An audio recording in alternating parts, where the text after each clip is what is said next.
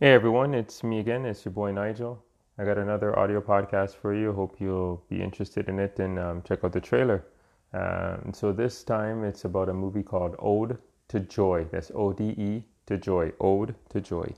So there, Martin Freeman is a man who suffers from cataplexy, which I believe in the definition that I googled it up and read it is about a man who actually faints when he is happy.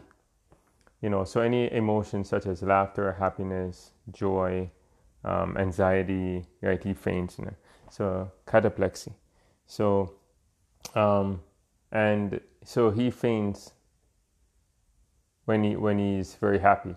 So he tries to avoid that at all costs, not to be happy and to express joy.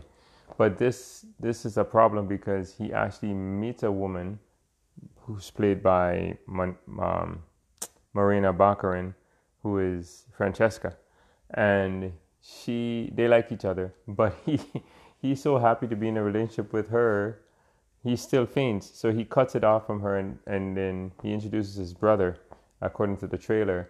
So then he has to look at her dating his brother. So, anyways, we have to go watch this movie. It came out already. It came out August 9th in the US.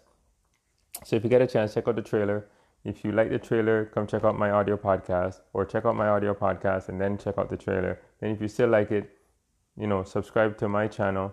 I have over 250 audio podcasts right now under the movie guy moniker.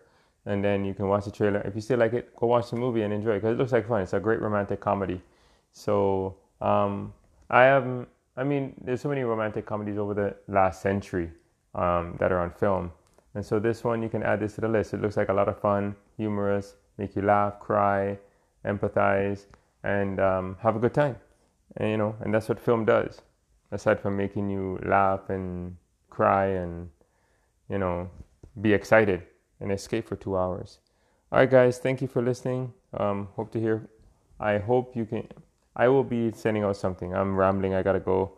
I got a birthday party to go to and people to pick up. So, you'll hear from me soon. Thanks. That's what I tried to say. All right, later.